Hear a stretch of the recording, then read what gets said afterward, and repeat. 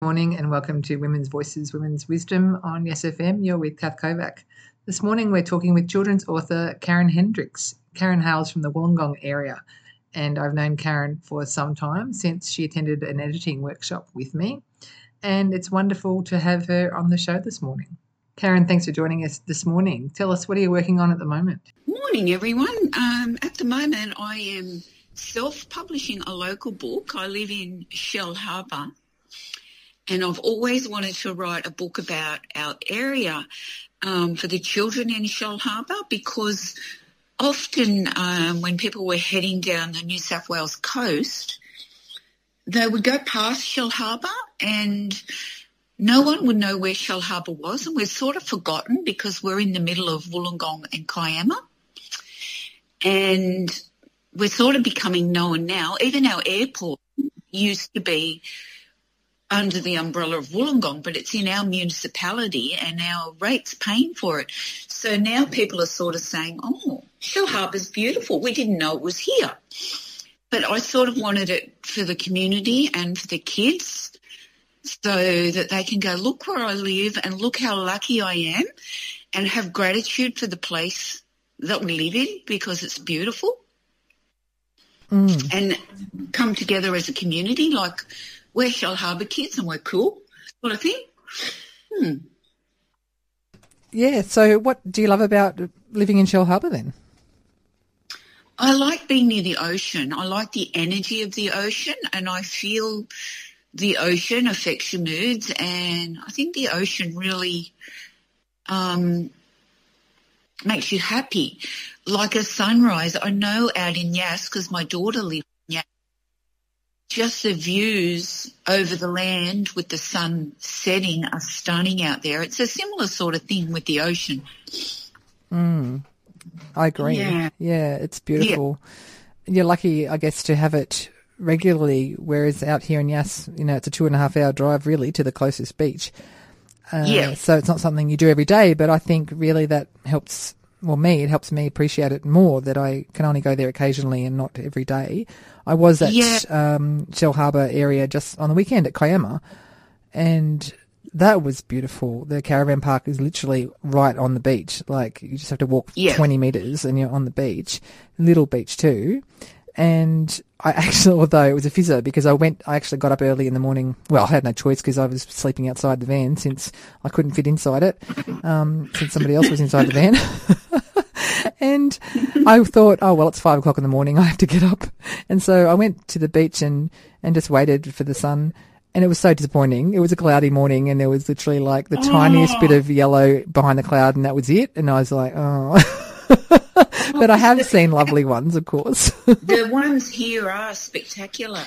But what I love about Yass, because my daughter lives in Yass, is you are connected more to the land there, with the space around you, and the big skies, and then, I think in Australia we're really lucky with our night skies and our clean air and our big blue skies during the day. I don't think you realise how special they are until you travel and you go overseas and you go, oh, where's their blue sky, or where are the stars? Like, I just like feeling connected that way to, I don't know, like the universe, and I don't know, I think it grounds you. Yeah, absolutely. Yeah. The night sky particularly, I mean, even in Kiama, when I stayed there, I couldn't see hardly any stars. Whereas out here, where I live, out in Dalton, there's only a few streetlights, and if I just walk out of the way of the streetlight, then I can look up and I can just see everything, and the Milky Way looks incredible, and the dark emu up in the sky, and the warrior, which I've only just learnt about. Do you know about the warrior? No. Oh, so if people aren't sure listening what I'm talking about, because not everyone realises this. So you have the Milky Way. Everyone knows the Milky Way. And then in between the Milky Way, the stars, is in the negative space, in the black space where we cannot see stars, is a big shape that Aboriginal people have called the dark emu. And its head is near the the Southern Cross. So to the left, and the left and above the Southern Cross is the head of the emu in the black space. And if you look to the left then, from there you see the emu's body. It's very big, it's huge. It takes up like half the Milky Way, right? And at different times of the year, depending on the different star constellations, the emu body will change shape as the stars come and go. And so so the Indigenous people would look at the dark emu and would know, okay, well, during summer, look, I don't know the ins and outs of this, so forgive me, anyone listening who I've got it wrong, but I understand that at one stage of the year the emu will be looking in a way that indicates that it's laying an egg, and so the people would know traditionally, you know, that's the time of the year where they could go out and harvest emu eggs, for instance. And at another time of the year it would be nesting or whatever the life cycle of the emu is of the actual emu. Yeah, is reflected in the dark emu in the sky. And so, of course, when the emu's laying eggs, then the turtles are laying eggs or whatever it is, and something's ready for harvest and all that stuff. So all that knowledge, all that incredible knowledge stored in the seasons and in the sky and in the waters and in the lands. And actually, this is such a huge segue from where we started, but what I understood is as a child, I mean, we didn't learn hardly any Indigenous history in school anyway, and they still hardly do if you ask me. We only learnt from Captain Cook on, you know. But what I learnt was that the people were taken from their lands and put in these other places where they were given food and water and whatever. And I never, as a child and not understanding at all, I was like, oh, well, that's sad, but at least they had somewhere to live and, you know, all that kind of thing. And I never understood that actual connection to where they were from. I was like, well, as long as they live somewhere in the country, it doesn't matter, does it? This is the ignorance of a child and many adults. And so it was when I learnt about the fact that, you know, they're so closely connected country that all those signs and symbols in the stars and the waters and the land tell them where is the food source at which particular time and where they can safely go and where they can't and where they'll find water and all that stuff. So, of course, when you take a group of people who are so connected to their land that they know all that stuff about it and you take them to a mission 1,000 miles away where they don't know the land, they don't know the stories, they don't know where the food is, they don't know anything about that land particularly, or at least, you know, they can only learn from the people who are there. And so no wonder they were disconnected and completely messed up because they don't have that, they really need that connection because they are so physically, mentally and everything connected to the country. So, which is an amazing thing and that we don't have, like we, you know, non-Indigenous people have no clue of what this could possibly feel like. We don't have the knowledge, but we do have the connection just as strong, because I think 1 in 2 Australians is born overseas or has a parent or a grandparent born overseas. Mm-hmm. And I think if you, like the first generation that come, and even the subsequent generation, second and whatever, they have a connection to the land their heritage comes from, which is sort of how Home, my picture book, came about. Because of my Oma, and we could all feel her strong loss and homesickness for her snowy mountain village and the loss of the family home there.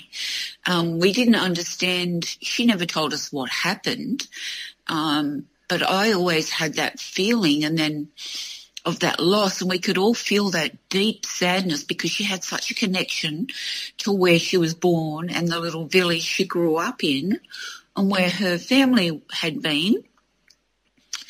That when they were forced to leave, which I didn't know they were forced to leave until I wrote this story, and there was no hope of going back, you hold that deep sadness forever, and then further generations feel it too. Yeah, absolutely. Yeah. So I think we're all connected to place through family and time and relationships, and you can even be very connected to a place when you visit and you fall in love with it and you holiday there every year. Or, well, now I'm connected to Yass because my daughter's chosen to live there and she's just had a baby. So even though I live here, I'm also connected there. It's sort of a bit like a spider web, isn't it? Oh, how you connect different places. And I'm now connected to the Czech Republic, and a couple of hours from Prague is I discovered the little village my Oma was born in, and I went there. And through riding home, I discovered that my Oma was a Sudeten German refugee, or a Bohemian German refugee. And at the end of World War II, anybody who had Germanic heritage in Czech, Poland or Hungary, due to the Benz Treaty that was signed in Potsdam, they were told they had to leave their homes, never return, and they could only take their clothing and nothing valuable and what they could carry. But it also meant they could never return to that country or visit that house or ever see it again until recently, I think 15 or 16 or something. And it's only recently you're allowed to go back, but you cannot make claim on property or anything. And I just assumed my mum was born right at the end of the war, that she was born in Germany, but she was actually born in the Czech Republic, in the little village where my Oma was born and my great Oma. And my great-grandfather was locked up in Dachau for opposing Hitler. So when they got the knock on the door to leave, it was my mum, my Oma. My mum was a new baby, my Oma, and my great Oma. And they had to walk from the mountains back into Germany. But I didn't know any of this. I just created my story. It was about losing a home, finding a new one, and not forgetting the one you lost. And the new home obviously was Australia. But the gift came from writing the story and then researching and finding things out, because my mum actually, just before the book was going to be published, said, "Oh, I was born in the village. That happened to me." So that's how I found out, because when you have trauma, you don't talk about it. You hide it to protect. And, it's just really, really interesting. But I vowed that I would find the house after I wrote the book, and most of the houses have been removed, or any houses that sheltered Nazis or whatever, they were destroyed. But the funny thing is, when I went just in June, July, we hired a driver and we went from Prague, and Hannah was the driver, and she said, "Karen, I'm confident with all the information you've given me. I know the village. We will find the house." And I was a bit like, because my mum had said, "You won't find it. It'll be too hard." And we were driving, and then Hannah said, "Oh, we're entering the village soon. Keep your eyes out." And it's only very small, and there's not many houses. And we saw this beautiful one, and my husband goes, "Oh, that's the house." And Hannah and Robert, who was driving, they stopped the car, and they went, "That's it. It matches."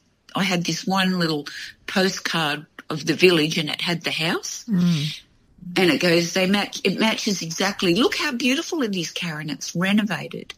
And due to the laws there, you can't step on someone's property, you'd be arrested. So we could only look from the footpath, but we looked and we took photos and we did the main street, and I kept saying, something's not right. This is Yas FM 100.3, bringing you the best of everything. And they're going, "What do you mean?" And I said, "Well, I can't remember this creek, and I'm sure the house was on a hill, and I know the number, and the number doesn't match." And Hannah said, "Oh, when they changed the village name and eradicated anything German, they changed the numbers." And I'm going, "Oh, are you sure?" And she said, "Now we're going to go to the mayor and we're going to check." So we went back to the mayor, and we just went in this little old building, up these wooden stairs, knocked on this wooden door, and it was like being back in the 1950s or something. You know, the old wooden desks and the old metal filing cabinets. and a couple of ladies sitting in there, and then Hannah goes, "Oh, he's so lucky the mayor's in today. He doesn't usually work every day." So we got to meet the mayor, and they all got excited that I was from Australia, and they started pulling out the records. And they said, and I couldn't think, they're going, "What was your grandmother's name?" And I went blank. Mm-hmm. It was Emmy. And anyway, they looked up the family name, and they said, "Yes, your family's had been in the village 106 years. Wow. And originally there were 8 houses that the Bowen family had owned. So there were more family members.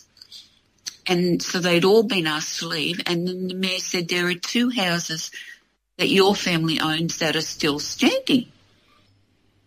And then he showed us the little chapel next door. They'd spent 180,000 Australian restoring the altar.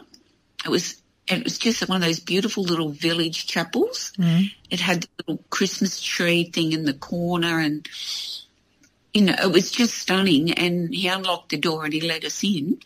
And it was the one that my grandmother had made her first Holy Communion in. Oh, wow. And, it was just mind-blowing. And then we went back to the village because we said we're going to find the second house. And we went past the first one. And just as it swept around the bend, I saw the letterbox 126. I said, "That's the number." Mm. And we looked up that driveway, and there was the other house, exactly same style as the other one. And that was the house that my mum had been born in. Wow. So we took photos, and the pink one, which was just before it, was the other family member house. So I found both, and they were right. They're the only 2 in that style, and they were the ones owned by my family. That's amazing. And so those houses, a couple of 100 years old, or how old were the houses? Yeah, they'd be, I don't know exactly, but yeah, they're well over 100 years old. And we saw the schoolhouse that Oma went to, but it's now a residence. It was just up on the hill. But, Hannah goes, "That was a schoolhouse." And it was really, moving. And now I know I'm sort of connected there, even though I'm here. Yeah. No, I totally understand what you mean, because I had a similar experience last year when I went to Croatia. But I just want to draw some parallels there. But just before that, I wanted to mention when you said that you had written this story about losing your home and finding a new one and what have you. Was that written from the perspective of a child or an animal or an adult? It's a girl, a young girl, about 10. Right. And that's my mum came here when she was 9 or 10. Did you know that? I knew Mum came here at about 9 or 10. But you weren't thinking about her when you wrote the book? No, I was channeling that age because I like writing from that age myself. Yep. And I just made her an only child. Uh-huh. And I just had that they lived in a snowy mountain village and they had to leave. And as it evolved, because I worked on it for over 4 years, somehow my mum had said the village they came from was Wunschendorf. And when I went to find anything about Wunschendorf, you can't find anything. It doesn't exist. It's like it's been totally eradicated because once the Czech Republic owned that, they wiped out any existence that the German people of Germanic heritage had been there. They even destroyed the graveyards, everything. Everything's removed. Wow. No names, no nothing. So when I went, but there's no information about it. And even if you try and find information about Bohemian or Sudeten Germans, it's covered up because how can you have sympathy for any German people after what happened? That's the sort of feeling I get with World War II. Yep. So there was going to be no sympathy for anybody. And they were like run over by tanks when they were expelled. They were made to walk. Some were hung from the lampposts. I found all this out through really digging. but it's not talked about. It's not known. But I did find it's funny how a story will take you on a journey that you would never imagine you'll go on. There was a girl called Sophie Dixon, and where I found a lot of my information was, even though the village no longer existed and you couldn't find anything about it, this girl had written a thesis. She's from the UK, and she's a visual media artist, and she tells stories through all sorts of visual mediums, including film, and then she uses them on a website, and she uses words and images and all sorts of things. And for her thesis, she had recreated a site about the village. And that's where I found out that since 2016 or something, the survivors, anybody who's connected like me, every year there's a group who have a connection to that village that don't live in Czech, go every June together just to visit there because they're connected to there through either being born at the end of the war there and they're still alive, or through their parents or their grandparents. Wow. And they just go and visit. And she also had photos of items or photos or images of some of the houses where nature was claiming them back. Yeah. And like all sorts of things like that. And like there's an image of my great-grandfather on there because he was the deputy mayor. Wow. And stuff like that. And it's all, so I got the feeling and more information for the story from an online site. That's incredible. Yeah. Yeah, it is. So what I was going to sort of say about that is that, so I've been reading this book called Living in a Mindful Universe, and it's written by a neuroscientist from America. It's his second book, and the first one was about a near-death experience that he had while he was in a coma for 5 days. And in that coma, he travelled to all sorts of weird and wonderful places, and he said he discovered peace and harmony and people who had passed before him and all the things that people talk about in near-death experiences, but his was different because his brain was not actually functioning at that time. So they thought he was dead.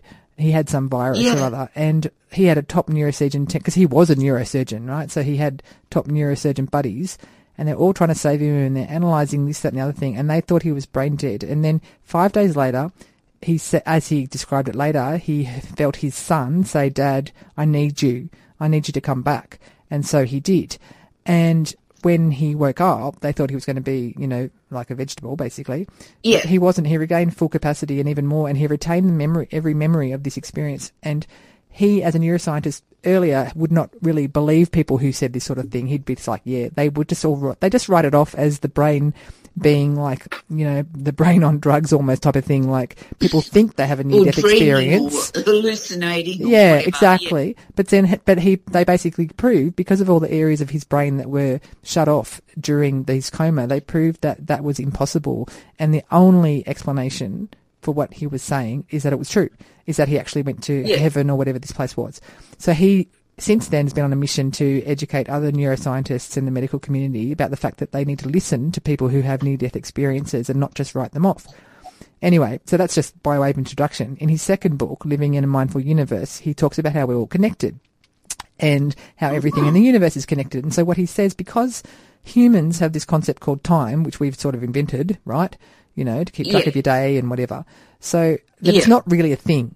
In the universe, consciousness, essence itself, time is not actually a thing, because everything is everywhere and every once, like it's all at the same time. Everything's at the same time, everything's at the same place. It's just that we put filters on it the way that we experience the world. So animals or plants or other beings or what have you, they experience this universe in different ways than we do. So what he says is, and now I'm sort of getting to the point, is that he says that so things happen and you're not really sure why they happen. So, for instance, you wrote that book and you hadn't talked to your mum about it really, and you didn't know a lot of the information and whatever. And then after you'd after you'd written the book, if I understand correctly, then your mum read the book and then she said that happened to me. Yeah, about a week before publication. Yep. She sort of said, what's this book? Because she was very protective of her mum too, and her grandmother. What's this book you've written? And I was so scared. Anyway, she read it and she goes, yes, it's fine. She's lucky. And she just said, and it got me going. It was just before it was going to be printed or whatever. She said, girls in the village didn't have, the girl had straight hair like a bob. They had plaits. Uh-huh. That needs to be changed. I thought, oh, my God. Oh. I don't know if the illustrator can change it. But anyway, I got on to my publisher, Jennifer Sharp, and I said, is it any way possible the girl's hair can be changed? And luckily, it could. So, yeah, it was just, it had to have the right look as well for my mum. Yeah, well, it's, and it's just amazing so that you had all these ideas about this girl losing her home and everything, and you were not really probably aware consciously where they came from. You just had the idea. And so, but the fact that it actually happened to your mum years before, that event is imprinted in her, like, her energy field, right? Like, because everything that ever happens to us stays in our energy field, like everything's memories or anything that's ever happened, everything we've done always stays with us, but we have to filter it all out because it's too much information, right? So we can't cope, we can't function if we remember every single thing that we did because that'd be mad. So we remember selectively. So anyway, that happened and your mum hadn't even talked to it, but even though she had never talked to you about it, it's still there, it still happened, and you were in her sphere, like you guys interact. So you somehow have picked up on this story without realizing from her, even though it happened years before, and now you'd written this book. And imagine if you hadn't even showed your mum that book, or if your mum had died or something, you would never have realized that connection. And so it's almost like she, from her experience, unknowingly transmitted that to you so that you now can have this experience of going back and finding out for yourself and getting that connection. And that's what he talks about in this book. Like, everything is connected and things happen and you don't know the reason why, but it'll become clear later. And that's because there is no time, really. It's everything is happening at once. So it's fascinating. Like, I just found it so fascinating. I really loved my grandmother. And I have she used to do tapestries, like cross stitches, and they were always of the mountains and the snow, and the little houses like that are there. And I have one of hers on the wall, and I have a heart locket that is from the village and is a character in the book. Wow. And so my Oma was given it by her mother, and then she gave it to my mum, and then my mum gave it to me. And so it's a character in the book. And it speaks and it guides and it gives strength and hope and things like that. The locket does this? Yeah. Right. So it's also, you can be connected to objects from places, but I think it's more a generational connection because my sister feels it too. Mm. Yeah. That connection to that place. Yeah. Yeah, absolutely. Yeah. So I think the connection and the story came about through the energy that my Oma gave as well, because she really, really missed those mountains. And I think, she was sad to never see them again and never be able to, she was an only child, to never be able to go back to that house. Yeah, and it really broke my mum when they came to Australia because the one person that had to leave behind was my Oma's mother, which was my mum's grandmother. She didn't want to go to Australia. She was too old, she thought. She wanted to stay in East Germany. And my Oma was an only child. So when my Oma came to Australia, that left her mother alone. My mum wrote to her until she died. My mum was raised by her for the first 4 years of her life because of the war and what happened. So my mum really was bonded to her like you would to your mum. Yeah. So I think my mum never got over that. And, yeah, it's funny how things that happen that are so traumatic, that emotional feeling of trauma that people have suffered, even though they've never talked about it, it passes on to generations. Oh, yeah, it does, absolutely. And there's a scientific basis for that they've proven. Sorry, I meant to say occasionally that we're listening to Yass FM, but I've been so intent on your story, Karen. So on Yass FM with Kath on Women's Voices, Women's Wisdom, I've been speaking with Karen Hendricks, a children's author, if you've tuned in halfway through. And Karen's been talking about her journey writing a children's book about losing your place, your home, and having to go somewhere else, and then found parallels when it was just before it was published with her mum saying that's what happened to her as a child in having to be forced to go to East Germany from the Czech Republic, is it? Yeah. Is that the country?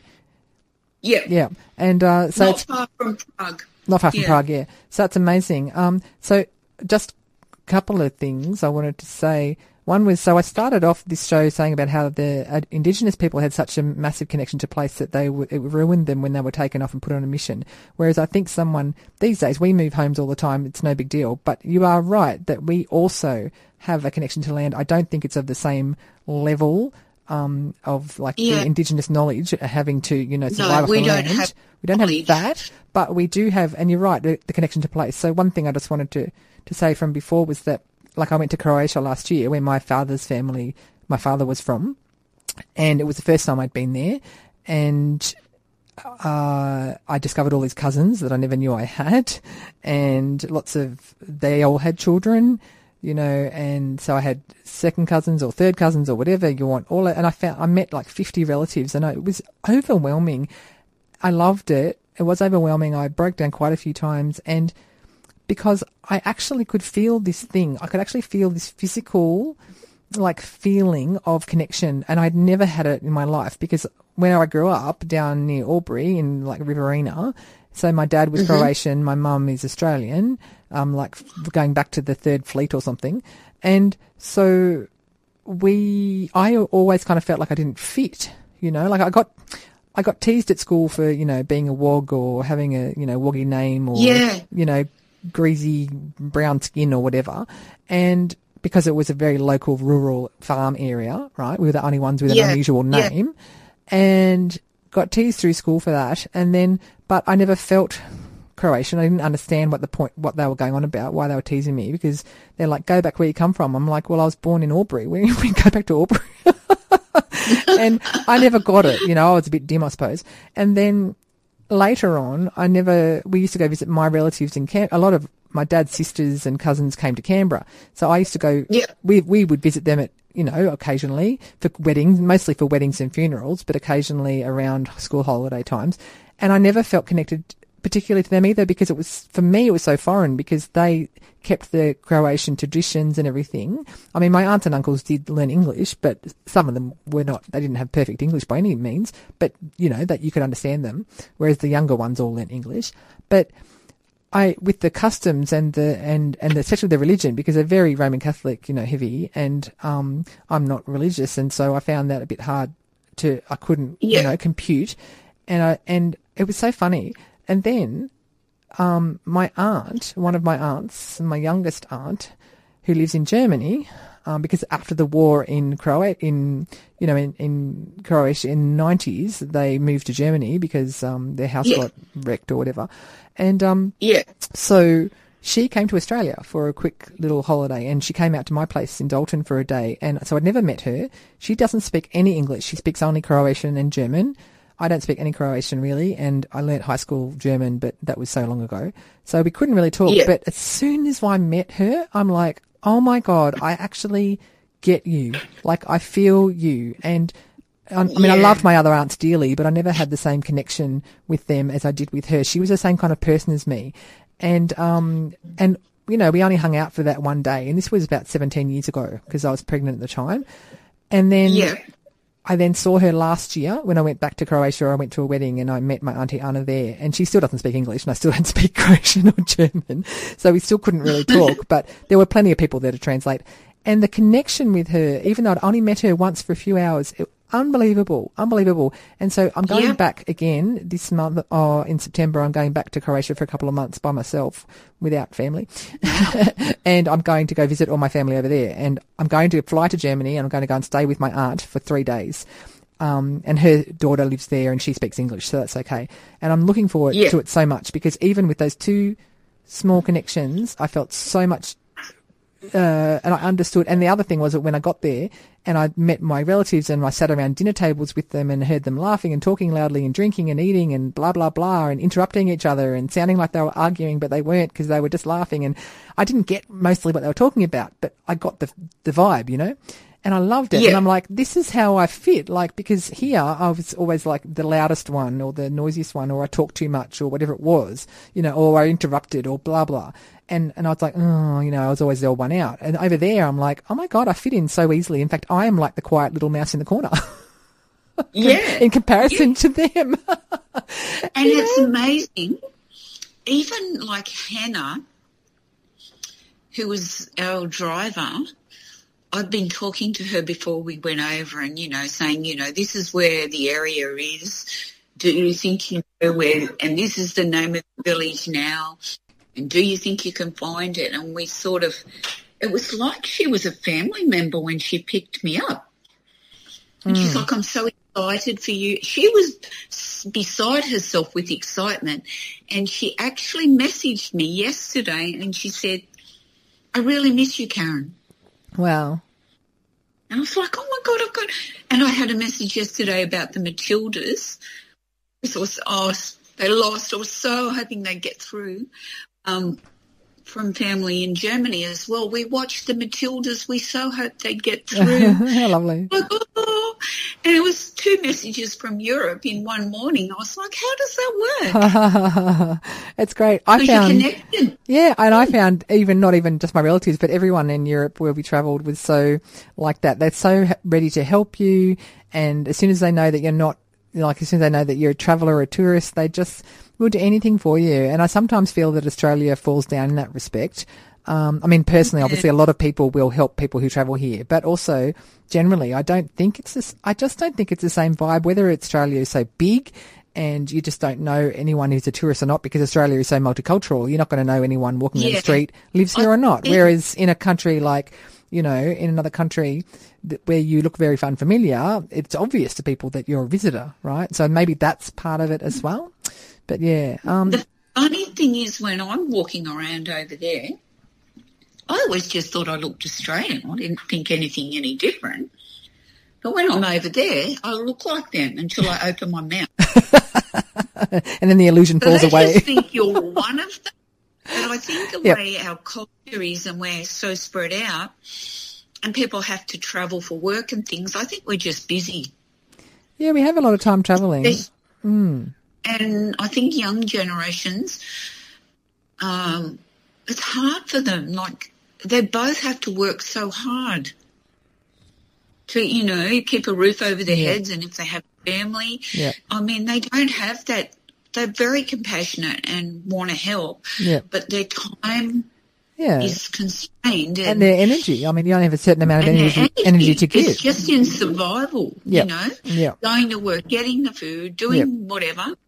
It's really hard. Yeah, it's not a slow pace, and that I think we really miss something. And because we are all travelling and commuting, and we're not just living and working in our small communities, generally, you know, that sense of connection can be hard to build up as well. But like when we left our family over there last year and we went to drive off to do some scenic stuff ourselves, I could feel it. Like I was quite upset to leave them, and I could feel in my body something, like some type of energy or vibration or some physical, tangible feeling of connection with these people that I was leaving behind. And it was like, oh my God, I've only been here for 6 days and I feel like this. I cannot even possibly begin to imagine what it must feel like to be in that country, in those communities, and then be forced to leave like your family was and like my family was. And so many families were forced to leave and come here to a country or to Canada or wherever, you know, many people ended up in Canada or Australia. My dad chose Australia. And, you know, to come so far away to such a place which is vast and has those big skies and has all that space, and it must just have been so overwhelming for so many people. Like, I can't even fathom. I think there's several books in that, Karen. It was isolating because we didn't have, like in Europe, there's so much about a village. Yeah. And everyone knows everybody. Yes. We're, you know, when you came out here after the war, you built your house and then slowly more houses built around you, and then the community established. It wasn't there, you know, when you started off. But it's funny, when I left the village, as we were leaving it, I was sort of like, I'm going to cry now. Yeah. I was sort of like, I don't want to leave. Mm-hmm. I'm connected here. Like, somehow I feel like I have to go back, not to live there, because I love Australia and I love being an Australian, but I am connected there. And the mayor said to me that I'm one of them in Czech, and I said, yes, I am. I'm one of you. And he was smiling and he gave me the biggest hug and a kiss.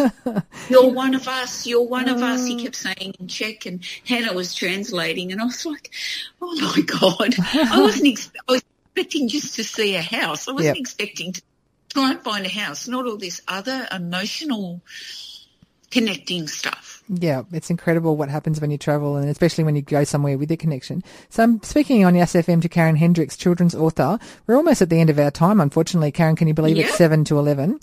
Do you speak any of the language or no? No, not at all. When we were here, the rule was you're Australian. Yep. This country's giving them the chance to be here and have a new prosperous start life. Again. Very important to be Australian and speak English, but we did like my grandparents always did Christmas on Christmas Eve, and my oma made the cakes, and so you got little feelings of it, but you were first and foremost always Australian. Yes, I mean that's how we grew up as well. So I mean we never learnt Croatian. I think it's also a matter of Dad being the Croatian and Mum the Australian. If it was the other way around, I feel we probably would have learnt Croatian as we grew up. But my dad, I mean, he was a bricklayer. He left the house before we got out of bed, off to work. He'd come home late, just before dinner. He'd mess around in the vegetable garden for a while. He'd come in, he'd have dinner. He'd go and, you know, have a beer and lie on the couch and fall asleep in front of the telly. So when could he teach us Croatian, you know? Like, and my mum it was never going to happen. Came as a child, and she was married to my dad, who is of Irish descent and from the Southern Highlands, and he's an Aussie, true blue through and through. So Mum just adapted to Dad. Yeah. Yeah, right. Did she speak Czech though? Your mum? No, she's German. She could speak German. Right. She remembers it from a child. Uh-huh. She gets embarrassed. She goes, I only speak child German, but if you went over there, she can do it. Isn't that right? She can do it. Yeah, sorry? I said Deutsch, Kinderdeutsch. Child German. Kinderdeutsch. I remember some of my 4 years of German. Mrs. Frau Lubke would be, I don't even know if she's still alive, but she'd probably be rolling in her grave if she heard me saying very poor German pronunciation. But yeah, after 4 years of German, I felt like I still only learnt the same stuff that we learnt in year 7. We just learnt it like every year, the same stuff. Just repeat, so hopefully it would improve. Oh, look, I can recite the textbook, honestly. I can. Like, was ist das? Das ist ein Mann. Was macht der Mann? Der Mann raucht Pfeifer. Right? Like, that's pretty good. It is, but that's just a memory of the book. And I can do that for every passage in the book because we just did it so many times. But we were terrible. Like, you know, we were teenagers in the 80s and we were mucking up, and me and my friends used to just be idiots in the class all the time, and I mean, we were just horrible, and the teacher wasn't, you know, we didn't like her and she didn't like us, and because we were horrible. So how can you teach kids who are just, you know, being jerks and don't want to learn? So amazing that we actually learned anything. you wouldn't have seen a reason to learn it. No. What was there a reason for you? We're in a country that's vast. Everyone speaks Yes, English. exactly. It's not like you can go on the train to another country and you're there in an hour or half an hour. No. So you need Like English you can everywhere. Yeah. So well, we are.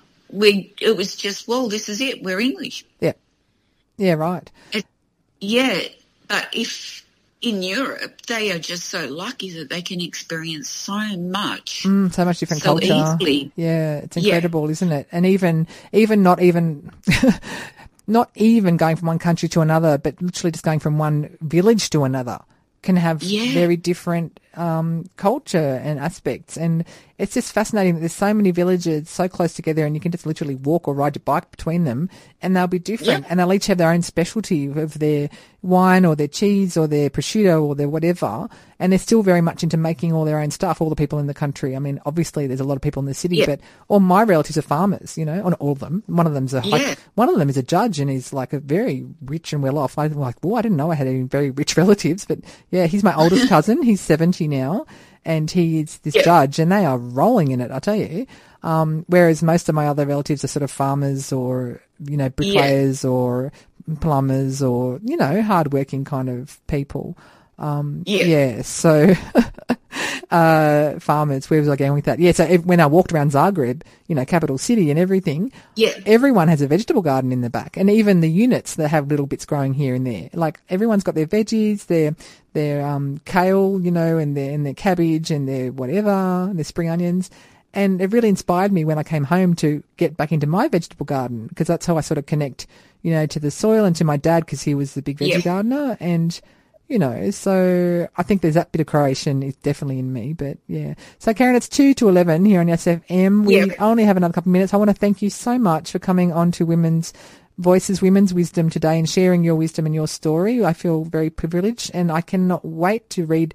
What is the name of that book that we've been talking about? It's not the new one. Home, and it's published by Daisy Lane Publishing. And it's also listed on the Refugee Council of Australia's webpage as a picture book resource. Oh, great. Did you say it was called Home? Home. Okay. And it's on the New South Wales Premier's reading list this year. Is it? Well, that's fantastic. And how long ago did you publish that book? 2 years. Right. Oh, beautiful. Yeah. Came out during COVID, which has not helped the book. Yeah, sure. Yeah. Well, that's great. And when do you got an ETA on when you might have your current Shell Harbour book available on the shelves? I'm hoping by November for sure, I'm hoping. Yeah. Well, I can't wait for that one. Yeah, I'm also working on another one about a little pink witch. Oh, cool. And that's looking promising. And I'm working on another one about a potato called Spud. Goes to Mars.